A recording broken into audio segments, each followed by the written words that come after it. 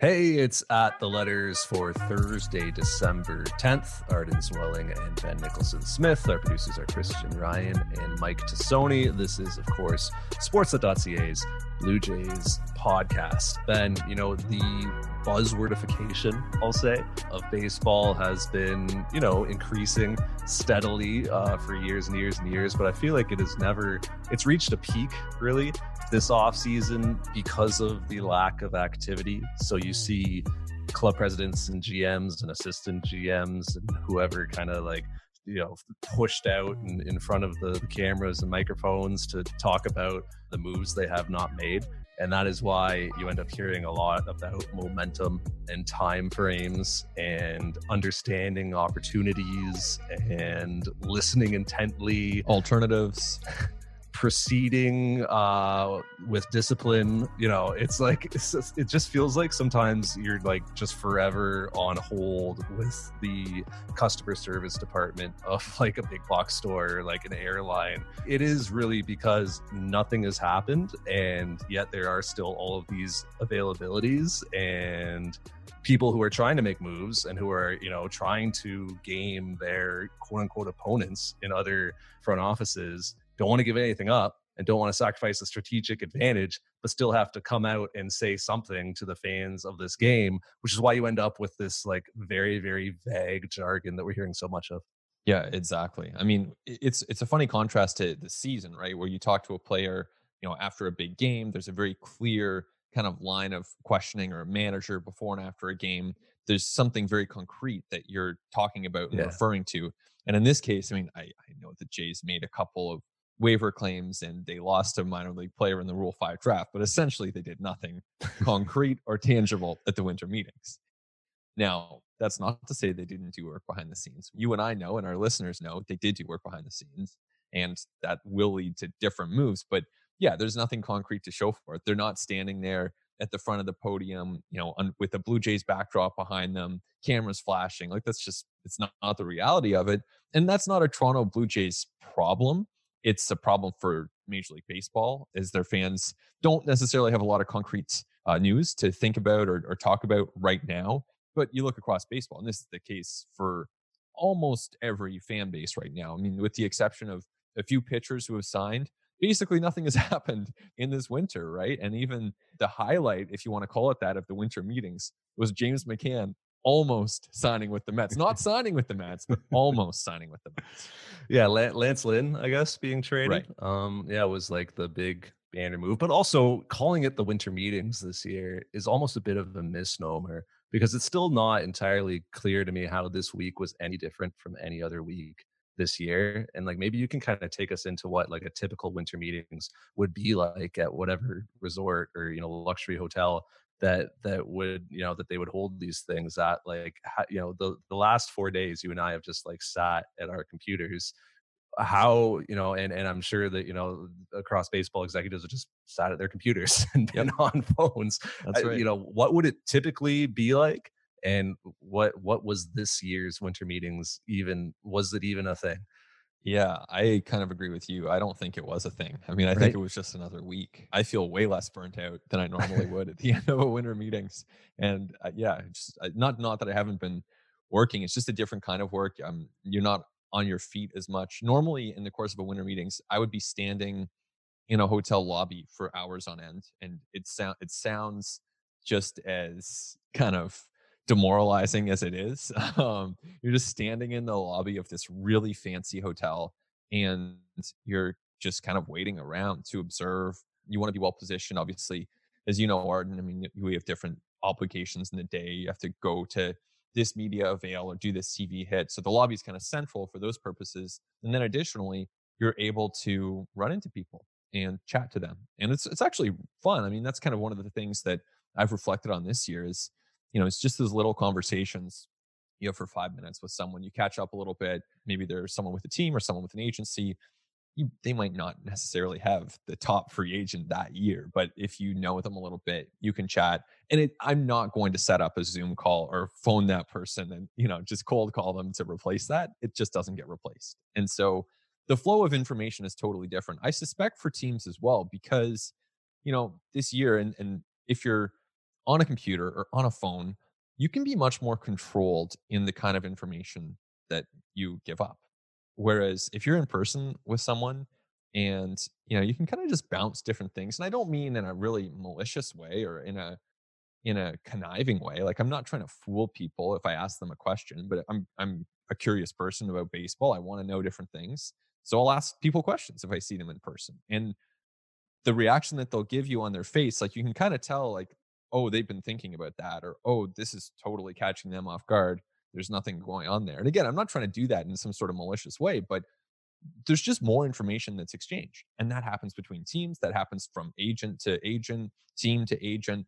So I think that there would just, in a normal year, way more information would flow. And a lot of that is unintentional. And a lot of the fun in that is trying to capture more information than you're giving up. I presume if you're, an agent, that's your job. If you're a team, that's your job. You cannot afford to have these information leaks. And that's partly why these availabilities with these GMs are kind of stale. They're doing that deliberately. Like they could tell us a lot more. They have the information. They're just choosing to withhold it. Yeah, there's no advantage to them putting that information out there. And I think Yeah. what's lost this year is those little 5-minute happenstance like meetings with somebody.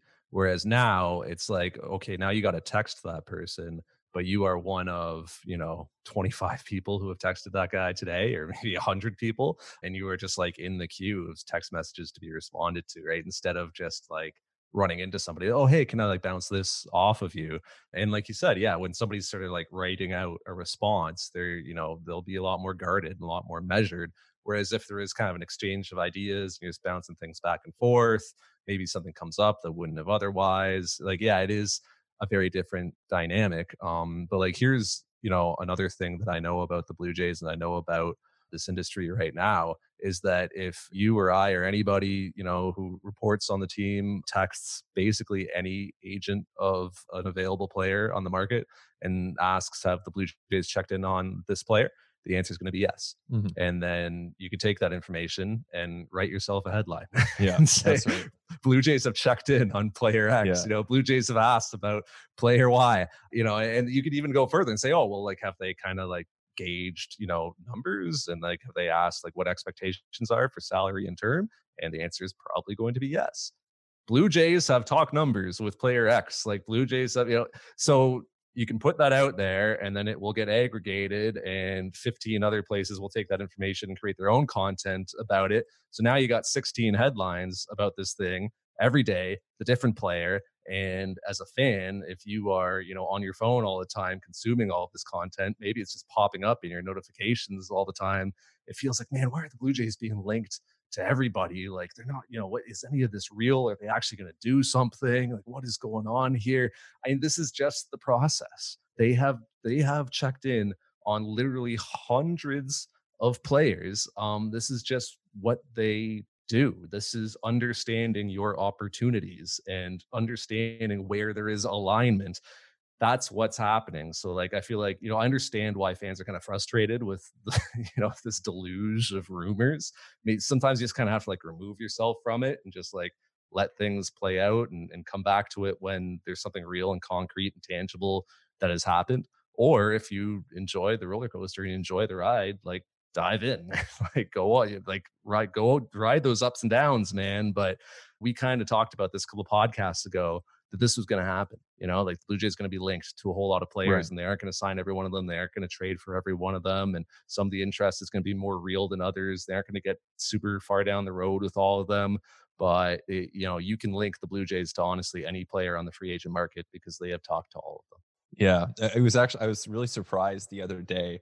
I reached out to an agent for a free agent player, and I said, "Hey, just wondering between us, like what's going on? Should I have this on my radar?" And he actually said no. So there's at least one free agent that the Blue Jays have not checked down. I'm not going to say who it was, but there is one free agent that is not on the Blue Jays radar. Just about everyone else, though, okay, they check, and it's honestly more noteworthy when they have not been in touch. So that's the world that we're in right now. And I agree with you. I mean, I totally agree that fans have every right to be, frustrated by the slow pace, especially because this is pretty unusual when compared to years past. I mean, you go back 5-10 years, the winter meetings really would have been the hub. even last year, Garrett Cole signing with the Yankees, that's obviously a really big move. Steven Strasburg going back to the Nats. So it is slower than usual this year.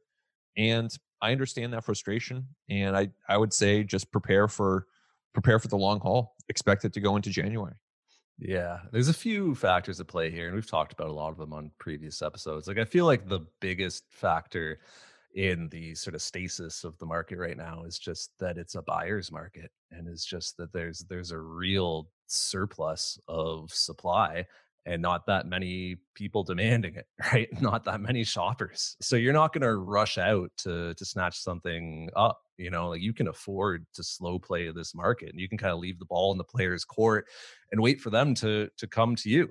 Baseball, like for the free agent market and really baseball in general, like it's just a big game of leverage, like who has it, who can use it to their advantage. Players want the largest guarantees possible. Teams want to make the smallest commitments possible. And it's like a bit of a game of chicken until you meet somewhere in the middle. So the thing right now is teams have the leverage because there's so much supply and not a ton of demand. So they're not going to throw out their best offer right now.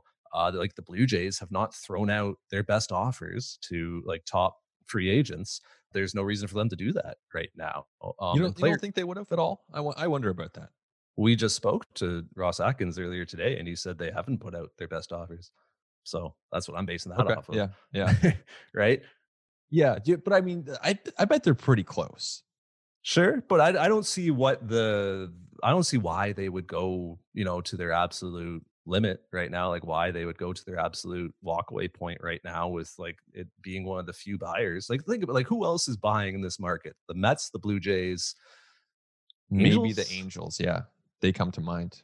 Maybe the Giants for some players. right? Maybe Washington. But like the only like definite buyers, Blue Jays and Mets. And Yeah. then there's like kind of a second tier there of and like the Yankees are a buyer, but only Yeah. for very specific players. It's like Right? DJ LeMahieu, and they need a couple pitchers because their Yeah. rotation's like they have nothing in their rotation now. The Blue Jays and Mets are the two teams that are considering like everyone. And because there is a Springer and a LeMahieu and a Real Muto and a Bauer, like because there are so many kind of top tier options, those teams can afford to slow play it. Unfortunately for fans, unfortunately for us, we want to have something concrete to talk about. But and look, players know that as well, right? Like players and their representation understand how teams are approaching this. So they're going to wait around until the offers improve. At some point, something's got to give. At some point, spring training's starting, or at some point, even, and this is unfortunate, but like as a player, like your spouse and your family is like, hey, where are we living next year? Yeah. Right? Like, we'd like to have some clarity on that. Like, well, I got to get these kids into school somewhere. And that's the way it's probably going to be in this market is that like the players are ultimately going to have to give. And, it's unfortunate for them. But to this point, nothing's given yet. Yeah, for sure. I think that, there is a lot of skepticism on the part of some agents that I've spoken to where it's like, are these teams ever going to spend, like, are they just trying to slow play it and trying to, essentially bleed us dry to the point that the players end up taking deals that are less than favorable? Certainly, history would indicate that once you get past the new year, you do start to see some more bargains. But at the same time, agents are aware of the fact that teams are trying to do that. So it's like you said, you get into these leverage games and at a certain point, if you want to sign a top player, I do think those top guys are going to require really big commitments. And some of the, even bigger than some of the commitments predicted at places like Fangraphs or MLB Trade Rumors. You look at a guy like LeMahieu, I think was predicted at Fangraphs for like 30 million. And I mean, that's way short. You might want to add another 50 or 70 million onto that. And Liam Hendricks was predicted around 30 million at MLB Trade Rumors and Fangraphs. I think you have to add at least 10 to that. So I think there are some guys that'll do well despite these concerns and despite an industry that is truly going through a difficult period, no question about that. And then probably crying poor disproportionate to those struggles as well. But I think the top guys will get paid. Late in the winter, you are going to see a lot of bargains, in my opinion. I think that when it comes to those top guys, it's still easy to see a path to the Blue Jays landing one of them. Whether it's they outbid the Mets for George Springer, seems unlikely, but could always happen. And we understand that they are, involved with him, and obviously the Mets are as well. But say the Mets land Springer, and then they sign James McCann to be their catcher, and DJ LeMahieu returns to the Yankees as most expect him to. All of a sudden, Real Muto is kind of like looking around, like, hey, who's still got money? And the Blue Jays are standing there with their bag of money. Yeah. Like, and all of a sudden it makes sense. And maybe in that scenario, the Angels spend what they have to spend on Trevor Bauer, right? And like, it's just with the amount of, like the Blue Jays might not get their top priority. They might not get the guy they really, really want, but there's a very clear pathway to getting somebody of like some pretty, exceptional, like a pretty good player here for the Blue Jays. Like to the point where like I'll almost be surprised if they don't come away at this point with one of the top names on the market. Yeah, they have definitely a lot of pathways to that. It's real. Like as much as there is that skepticism, and I'm sure some people listening feel that, and that's again totally fair. I mean, I think the Blue Jays are going to be a much better team by the time they report to spring training, whenever that is. I think they're going to be a lot better. And you could look at it in a few different ways. If I had to guess, we're going to enter this speculation portion of ATL right here, right? But we have nothing real to talk about, so. Right? So let's speculate. Ross Atkins isn't going to do it, so someone has to, or he's not going to do it on the record. Yeah, I'm sure he does behind the scenes. So George Springer, he's from Connecticut. Like you would imagine, the Mets are his number one team, and the Mets are very much in that mix as well with the Blue Jays. So to me, I think best case, the Jays are Springer's number 2 pick. So if you're the Blue Jays, you're really hoping that the Mets spend on Bauer and, maybe Real Muto, James McCann, spend on anyone but Springer. But that being said, there seems to be a real chance that Springer goes to the Mets. Then you start looking at LeMahieu. Kind of the same thing with the Yankees. I think LeMahieu's probably going to go back to the Yankees. I get the sense that the Blue Jays are a real factor there, but I don't think they're better than his third choice. I think maybe there is, maybe the Mets are that number 2 choice for LeMahieu. Maybe the Jays are number 3. Now, that's not bad. There are 30 teams in baseball, and you never know how things are going to break, but I don't think they're the number 1 choice for LeMahieu. Then you get to someone like Real Muto, and for a while, I was talking to people within the industry this week as the McCann to the Mets rumors started happening. And I was like, where does this leave Real Muto? Because the Mets seemed like, a really good fit for him on paper. And the responses that I was getting were like, we have no idea. Like it's really hard to peg him. And that's kind of goes back to what you were saying. Where does that open up a door to the Jays? Now, right before we recorded this, see the news that Dave Dombrowski is likely to be the Phillies' new president. That would seem to be, you didn't see that? I haven't seen this. Just happened. Yeah, we're recording this on Thursday afternoon.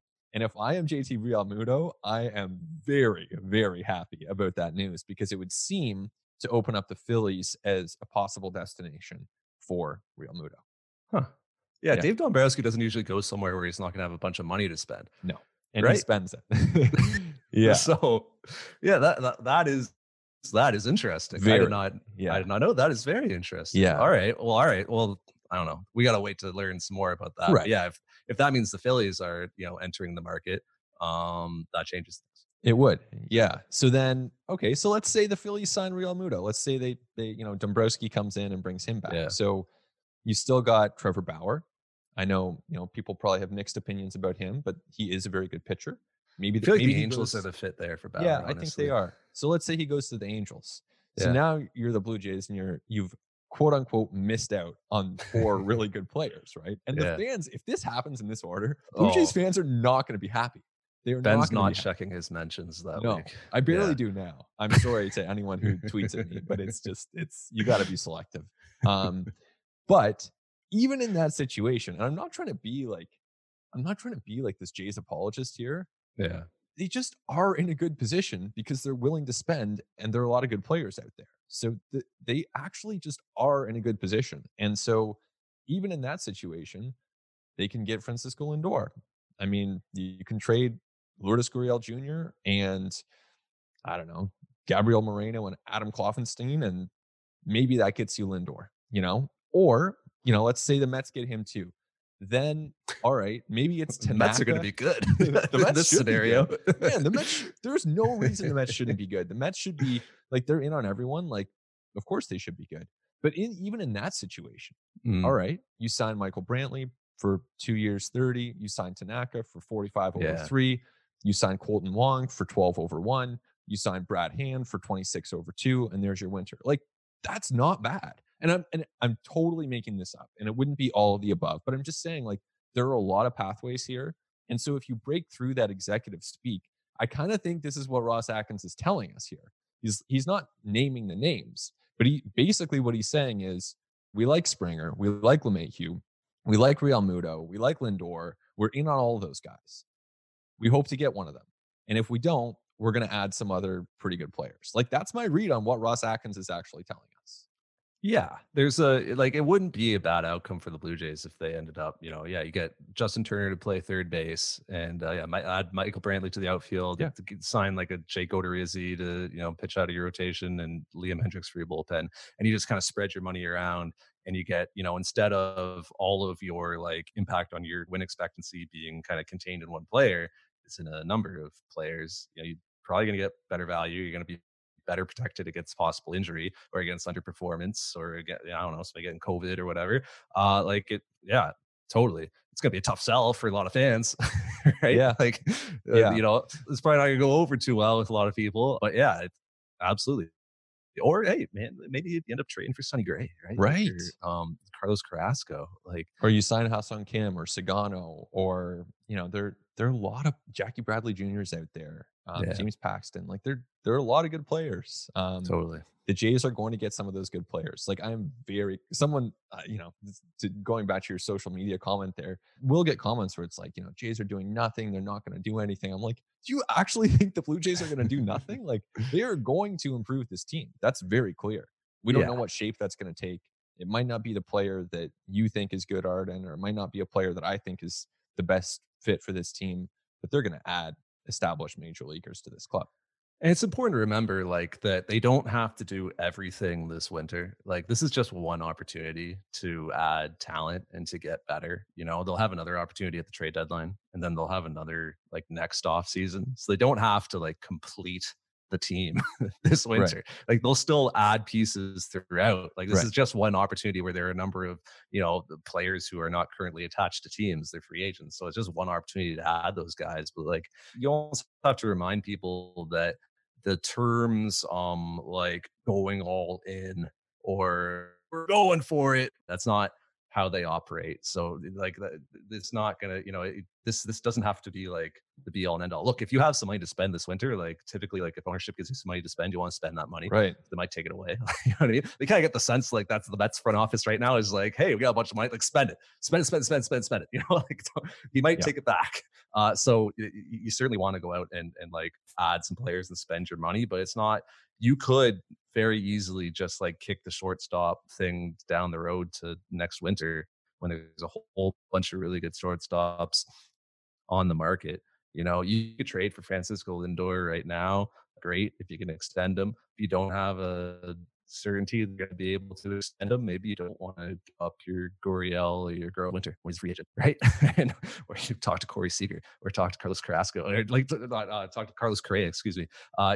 Whoever might be out there on that shortstop market, or like paper over with a Marcus Semien, or hey, I don't know, maybe Bo Bichette could be your shortstop. This Right. like 22-year-old really good young player who, like, all he's done in the big leagues is crush pitching. There are a number of avenues and routes that the Blue Jays can take here, and there's really no reason for them to kind of like go barreling down one of them. They can slow play this and see how it plays out. Yeah, that's how it's happened so far. What do you think? Am I being overly kind of, I guess, optimistic when it comes to what the Jays are going to do? I just think that No. like they're going to add to this team. Like, there is Absolutely. a 0% chance that those two waiver claims are the are the highlight of this offseason. They're going to add in significant ways. Absolutely, for sure. It just might not be tomorrow. No, like yeah. there's no need for them to put a time frame on the offers that they make and say, hey, you got to get back to us on this in a few days or whatever. Like, there's no need for the one like market that actually has like a bit of a deadline is those posted players, right? So it is like the Ha-Seong Kims, the Sagano, and Arihara, and like guys from Japan. Like, there actually is a deadline there. Like Ha-Seong Kim, we will know which MLB team he is playing for by 2021. Or he will just go back to the KBO if he doesn't. But it sounds like he's going to figure something out By like January 1st. Yeah, January 1st, 2021. Like, we will know, like, because there's a deadline there, right? I think Sagano's is January 7th or something like that. Like, it's very Yeah. early in the new year. So, that you can't slow play that market. Like, that's Right. either like you're in or you're not. And I think there's very real interest for the Blue Jays with Ha-Seong Kim. And it's like, he's a guy who would, like, I think they should, I came into this offseason like arguing for two dudes, Real Muto and Ha-Seong Kim. And like, I haven't moved off of that position. I think those two guys would be great additions. With Ha-Seong Kim, it's the age, it's the versatility, it's the athleticism, it's the fact that he appears to still be getting better and still be developing. And it's the fact that the Blue Jays are, they can afford it. So why not? Yeah. I mean, you wrote about this week at sportsnet.ca and kind of covered off some of those reasons and why it's hard to really evaluate and predict what these guys are likely to bring or what the Blue Jays can expect or count on. But they've done a lot of work. And, Ross Atkins was telling us just a few minutes ago that some of the front office for the Blue Jays, Ryan Middleman and Andrew Tinnish, have done a lot of work on those guys to make sure that they're prepared. So there's real interest there. I would expect that there'll be real conversations, at least on Kim, probably on Sagano too, to see if there's a fit and see if that interest is reciprocated. Oh yeah, the Blue Jays scouts love Kim. Like, they like the athleticism. They love the versatility. Like, he's a quick twitch guy. Like, he swings like a Blue Jay. He's got like a leg kick. He's got like a big load, and it's like a ton of power in the swing. And yeah, they've done a ton of work on him. So yeah, I think the Blue Jays gonna be involved. I think where it comes down with Kim is just like the value, right? The Blue Jays are all about value. Like, what? So they're gonna, before they even engage with him, know like what they will be willing to offer him, what their absolute maximum is, what their walkaway point is. They'll have all those values understood. And when you mentioned the difficulty of projecting a guy coming over from KBO, and 25-year-old shortstops are never on the free agent market. Yeah. So there's just zero comparables for the guy. The value could be all over the place from team to team. Like, there might be a team out there that like goes nuts, right, and gives them a ton of money. Like, we kind of saw that a little bit with Moustakas last year. The Blue Jays were in on Moustakas, but like, everybody in the league got blown out of the water, which is fine, right? But that might happen with Kim as well, where a team just, the values just might be all over the place, and the Blue Jays are so disciplined with theirs and so willing to walk away from those opportunities that might be what happens. But Blue Jays like him, and yeah, he's an obvious fit with this club. He is a half year younger than Cavan Biggio. Wild, man.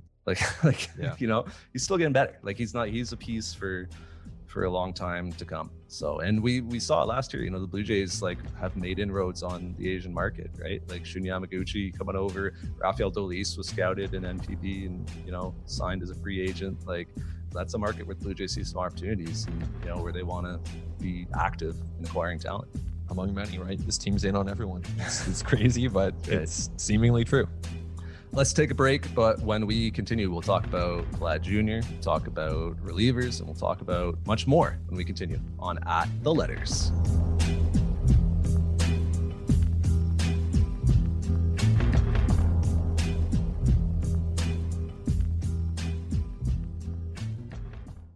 It continues on At the Letters. Ben Nicholson-Smith, Arden Zwelling, our producers are Christian Ryan and Mike Tassoni. Ben, you and Shai had the report a couple of days ago up on sportsnet.ca. The Blue Jays are dipping their toes into the some more like off-season vernacular. Dipping their toes. They're listening aggressively. They're listening aggressively. That's a good one, right? Expressing interest. A little oxymoronic, I think, but we'll let it slide. Well, yeah, you're always listening at all times. You're never not listening. In the kind of the high end of the relief market, which would be somewhat of a shift for this front office. Not usually the case that they kind of splash some money around in the relief market. They kind of usually look for, guys in that 1 year, maybe 2 years, but like $2 to $3 million a year type of tier. Kind of sounds like you guys believe they might be, investing a bit more heavily in that area. They seem ready to. Yeah, they seem ready to. Whether they do or not is another question. But those guys, I mean, you think about Hendricks, Brad Hand, they're the best relievers out there. They're not going to be cheap.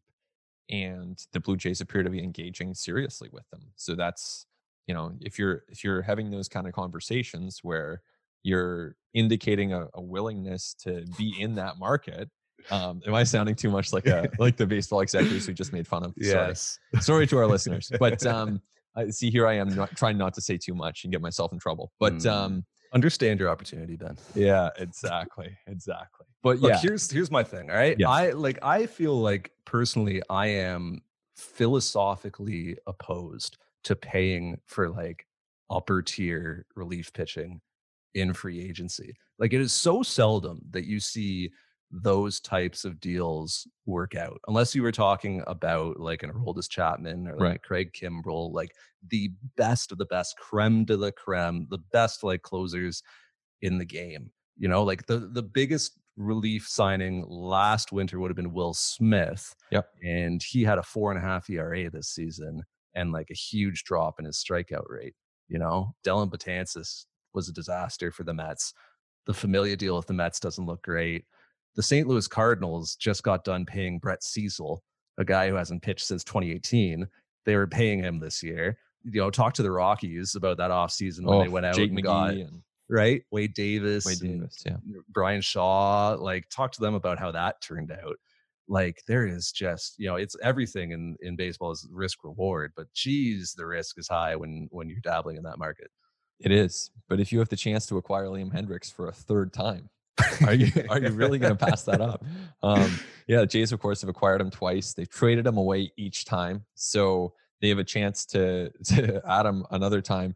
Hendricks is great. I mean, he is better now than he's ever been. He throws 100 miles an hour. He strikes out, or this past season, he struck out 12 times as many hitters as he walked. Like, he was nasty right up until the end in those playoff games. I think it was against Houston where the A's were playing. He was so good. So he's a great pitcher. And even if you look at it through a WAR lens in the last couple of seasons, and this is obviously including a shortened 2020, he's been worth like a combined 5 WAR since 2019. Like, that's a lot. I'm not saying he'll do that going forward, but he's really, really good. I think that if you're looking at ways of making your team better, you have to have that conversation. And I don't think that, and this is my impression from talking to people in the game, like, I don't think that signing one of those guys or signing like a bit of a step change from the, you know, Joe Smith, JP Howell 1 year, $3 million, like, it's not going to prevent them from pursuing top position players. But Hendricks is a great example, like of the volatility of relief pitching, right? Like Liam Hendricks is, I don't know how many times he's been DFA'd, but it's got to be 4 or 5 in his career, right? Like for real, right? He's been DFA'd by the Oakland Athletics, who he was like pitching so well for these last couple. And like, by the way, you mentioned that the playoff games. I think it might have been in the wild card round where he had an outing where he threw like 49 pitches. Yeah. And he came back on 0 days rest and touched 100. Oh man, like Yeah.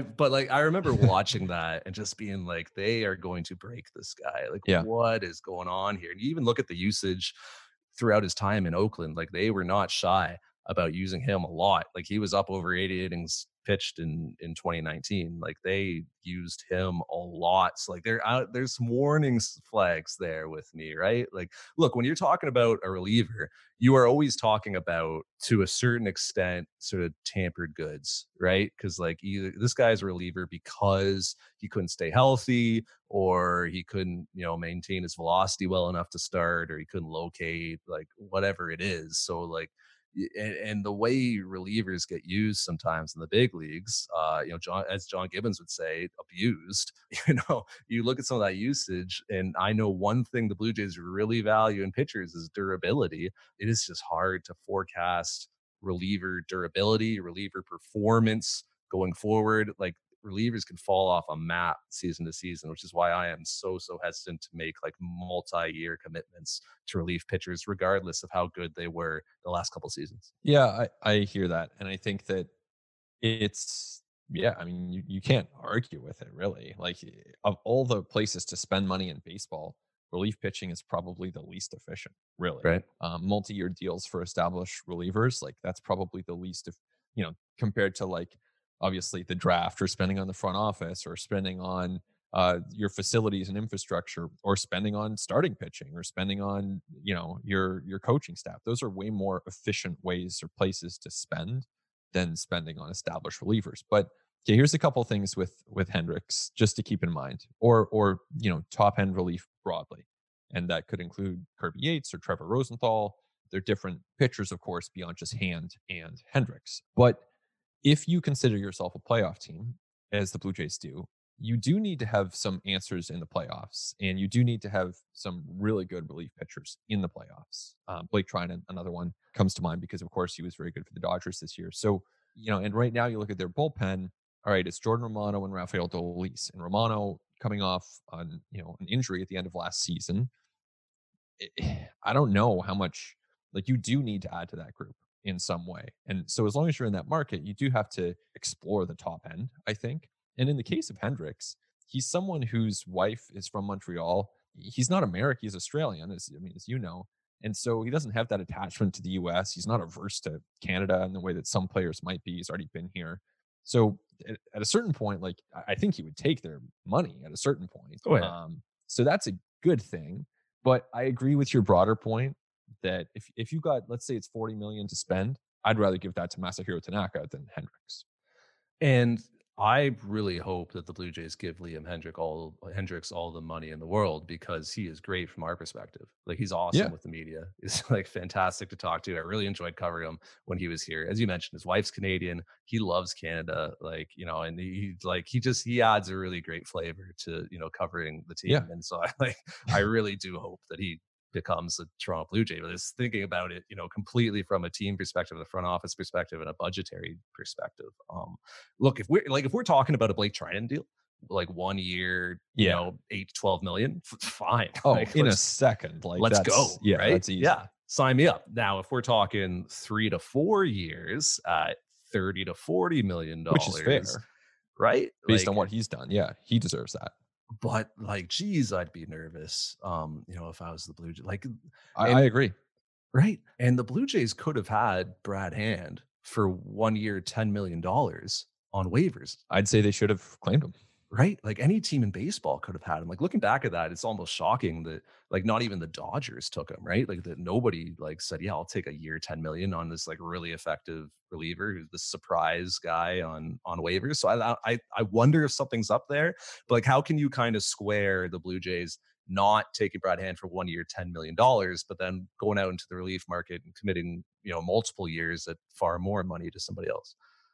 I just think at that point in the offseason, and even now, you hear through back channels, like, the teams have not finalized their budget. So they're telling agents that they don't know how much they can spend. And this is December. The Blue Jays have gone through that process, and they've had those meetings with ownership at Rogers.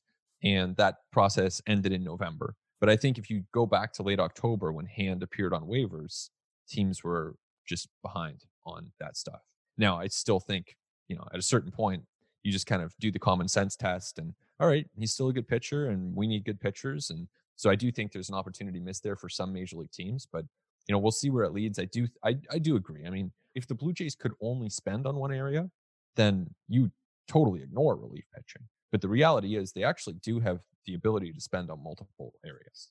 Sure. And I kind of wonder if they think there's some bargains to be had. There could be eventually. Yeah. I wonder if that's part of it, is that look, there's, a ton of relievers were non-tendered. Like, there's just a lot of supply in that market. And look, if the last few seasons of Blue Jays baseball have taught us anything, it's that they're very good at identifying pitchers, identifying talent, and finding value on the relief market. Like, they've done it again and again. And it's shown us that the Blue Jays have the right staff in place to get the most out of those individuals, Pete Walker, right, Matt Bushman, and the whole crew, right? Like, they can find the talent and they can coach it up and they can make it, really, really effective in the major leagues. So, it's probably best to trust that the Blue Jays know what they're doing with the relief market here. But it is interesting to see them just kind of looking to splash a bit of money around there. They haven't done that too much.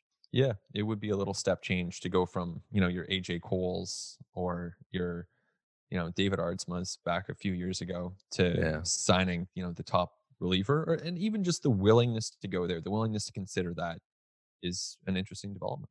Let's talk Vlad Jr., because we probably haven't talked enough about Vlad Jr. this offseason. He is playing in real, actual, literal baseball games in the Dominican Republic. He is playing winter ball. It's kind of funny to see some of the names they're playing winter ball this year. Like, Wander Franco is on Vlad's team. Fernando Rodney is pitching on that team.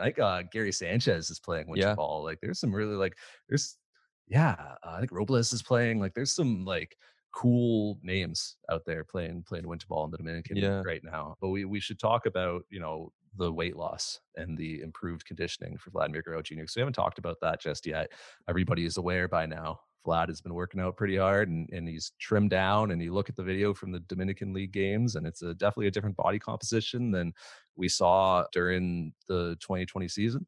Might even actually be improved from what he was at the beginning of spring training back in like the before times, when he had like trimmed down quite a bit. What does this mean? What can we expect? Is this going to solve all the problems that aren't even really problems because he's an above average hitter at the big league level at 21? Like, what do you think about all this?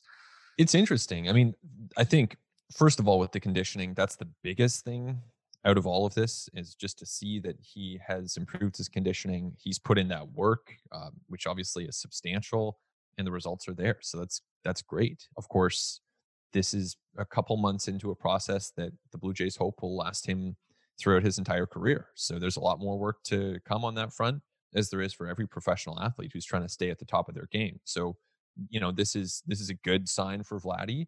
The challenge of playing third base is a big one, considering that he certainly didn't master that position in 2019, and then he didn't play it in 2020. So I think it creates a lot of interesting questions for the Jays, like how much improvement will he show? How much does he have to show?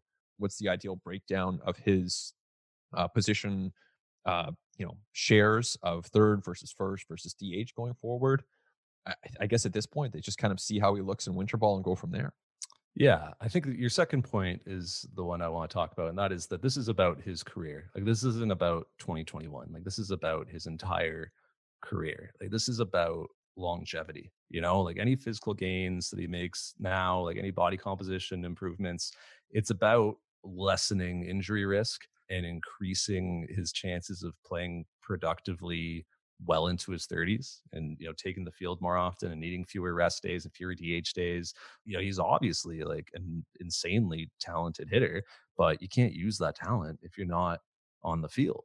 So like, this can't be just a short-term thing. Like, this can't just be like a winter of hard work. Like, this has to be a multi-year lifestyle change, like a commitment to his career, because he has to keep this work up, during the regular season when he's playing games regularly. He has to keep the work up if he gets injured. Like, if he takes a pitch off of his hand and he can't hold a weight, he's got to find other ways to train and to make those improvements and make gains. If he like tweaks his knee and he can't like to bear a heavy squat load for a while, he's got to find ways to work his lower half. Like, this is going to have to be a part of his life going forward, because like, if he plays closer to his potential in 2021, and he is closer to the guy that we saw in the minors offensively, and he isn't just like an above average MLB hitter, but like a really good, even elite MLB hitter, like, I think a lot of people will attribute that entirely to the body comp. But I just think it'll have a lot more to do with 2 years of experience at the big league level, understanding how pitchers are attacking him, understanding where there's holes in his swing, a bit more maturity, a bit better preparation, like a better plate approach, less chasing, like just a better plan at the plate. Like, I think that'll have as much to do with it. And I think all those gains were going to be natural, considering the fact that he's 21, right? Like, he is the same age as Austin Martin. Like, I think they were born the same week, Yeah. like he is so young, and he was at the majors at such a young age. And yes, obviously the Juan Sotos and Ronald Acuñas of this world have shown that like at 19 you could be really, really good in the big leagues. Those guys are the exception. Those guys aren't the rule. The vast majority of 19-year-old ball players can't step into a major league environment and be elite, so like, that is a really high bar that we are measuring him against. And he's not even that far from it as an above average MLB hitter. But I just think that there were going to be gains made this season, regardless of his weight. It certainly helps that he is going to be better conditioned. And like, I think it's going to be great for his longevity. But, I think it is more about the totality of his career than it is just about 2021. Yeah, that's right. I mean, I think that no question, Vlad Jr. is a big long term part of what this franchise hopes to accomplish.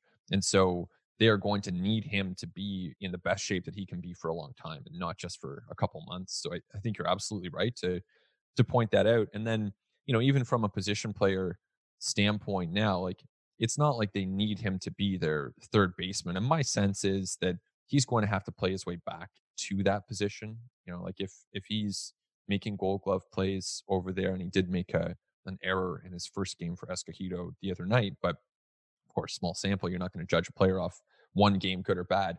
If he shows himself to be a lot better there, I think that's great. I still don't think that that would make the Blue Jays say, "Oh, well, I guess we're out on, you know, Justin Turner and DJ LeMahieu and these other infielders," right? Like, I think that he's more likely to be someone who plays the occasional game there. Someone needs a rest day. Someone's on the IL. You shuffle things around for a couple weeks. Great, Vladdy can be a part of that solution, but and he wants to, based on all the quotes that I've seen, and these are through translation, but based on all the quotes that I've seen, Vladdy seems like he really wants to play third base. Again, he says the first base wasn't as comfortable for him as you would expect, and that he would like to return to third, which is great. You love to see that ambition and that hope from a player, but doesn't mean that the Blue Jays are going to give that to him for anything more than occasional time. Yeah, the most realistic scenario is that he could, play third once or twice a week. Like Vladimir Guerrero Jr. is your everyday third baseman is just completely unrealistic, I agree. I think. But it puts the Blue Jays in a bit of a tough spot, because if that's what's motivating him right now, and it sounds like it is, like the Blue Jays have to want to encourage that, but they also need outs to be made at the major league level. Like, this isn't a developmental year in 2021. Like, this is hey, we got to get back to the playoffs and try to win around this time and advance and push this thing forward. So you need capable defense at third base. Blue Jays defense was not good enough in 2020. It was, among the worst in baseball. And having Vladimir Guerrero Jr. play third base every day isn't going to be improving it, like, regardless of his weight. Like, he absolutely needed to be in better shape to play that position. And so it's a good start, right? It's a good step in that direction, but it takes skills, and he still needs to work on his reads and work on his first step and his reactions, his muscle memory, and his instincts. Like, it's not like you just, get in much better shape and all of a sudden you're a good defender at third. Like, a lot more goes into it. We know Vlad's got a great arm, right? And that arm is wasted at first base. And we know that, he's got good hands and good feet. But I mean, it's there was a lot of work going into his play at third base in 2019 when he was in better shape. Probably not in as good shape as he is now, but certainly much better shape than he was in 2020. And he played third base regularly that season, 2019. And he was objectively the worst defensive third baseman in baseball by outs above average.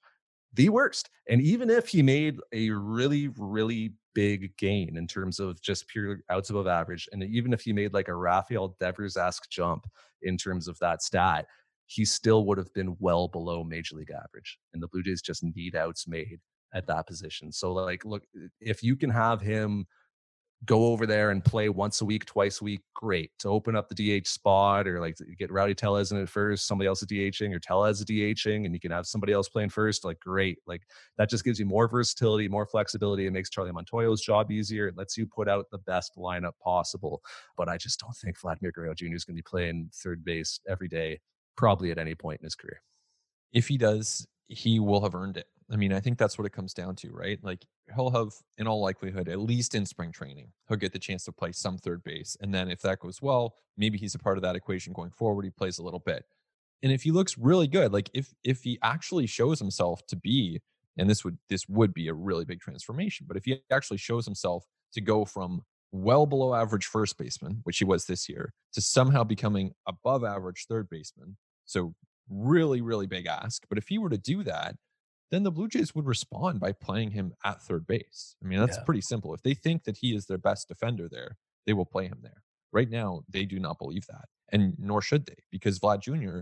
has only shown himself to be a well below average defender at any point that we've seen him in the major leagues, whether it's first or whether it's third. And so I think that deserves to be considered within the context of his age and of the expectations and of the other challenges that he's faced. So I'm not trying to hammer the guy for it, but he has not been a good defender. And so going forward, if that changes, which it could, he's 21, as we often say, right? Like, things change a lot from the time you're 21 to the time you're 25 or 30 or whatever it is. And that's true for major league players as well as, podcast hosts or podcast listeners. So Vlad Jr. is not set in stone as being a below average defensive player, but all the information we have right now tells us that that's what he is right now. Yeah, maybe I'm being a little harsh. I should leave more, room to be surprised. Look, it would be a phenomenal story if if Vladimir Guerrero Jr. like all of a sudden was a even like major league average Yeah. defender at third base. Honestly, like it'd be an amazing story. Yep. It'd be like huge improvement. It would show huge work and dedication and commitment, and it would be a big boon for the Toronto Blue Jays. Hey, for now we just get to watch him play in Dominican League games, which is kind of cool. Promise you the Blue Jays have a very close eye on that, and probably have like a very close like thumb on how often he's playing, and how many innings he's playing and how often he's playing third base. Like I'm sure they have a lot of control over how this is playing out. I wonder. I'm sure they would like to. I'm sure they would like to. I don't know. I honestly don't know. I'm not being like coy here. I honestly don't know. I think they've made probably some pretty strong recommendations, at least. There's some pretty strong suggestions. And so I heard, I think Dave Joust is his manager. He was on Writer's Block with Blair and Brunt the other day. Like him and Charlie Montoyo go back to Expos days. Nice. I assume whatever, they know each other. So, I'm sure Charlie could. That's good.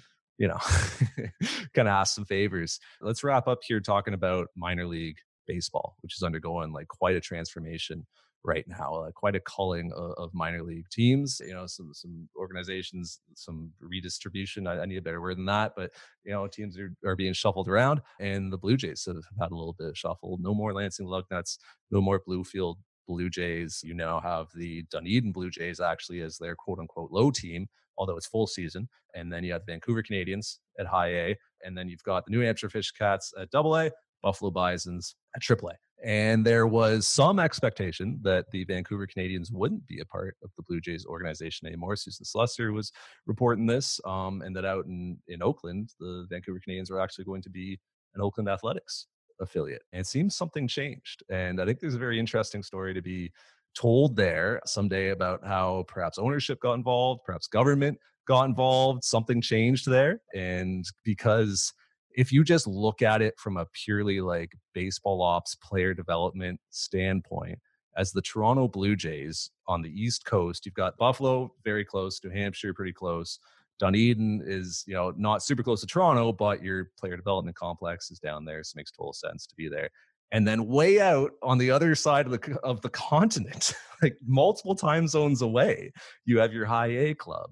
Like it's not the way you draw it up. Like it's not ideal from a developmental standpoint, because players go up and down between low A and high A all the time, between high A and double A, right? Like sometimes you just need somebody to start. You need some innings. That these franchises are going to have 130 plus games to fill. So you're going to have players shuttling back and forth. And now instead of that like shuttling being Lansing, Michigan, which is like close enough to Buffalo or to New Hampshire, what have you, it's now going to be like getting on a plane and going across the country, not just for players, but for your developers as well, and for your coordinators, and for people who are going in to kind of help these players. Like if you had like Tim Raines or whoever your coordinator is, and he's based out of Dunedin, and it's like, all right, you're going to go make a stop at all the affiliates.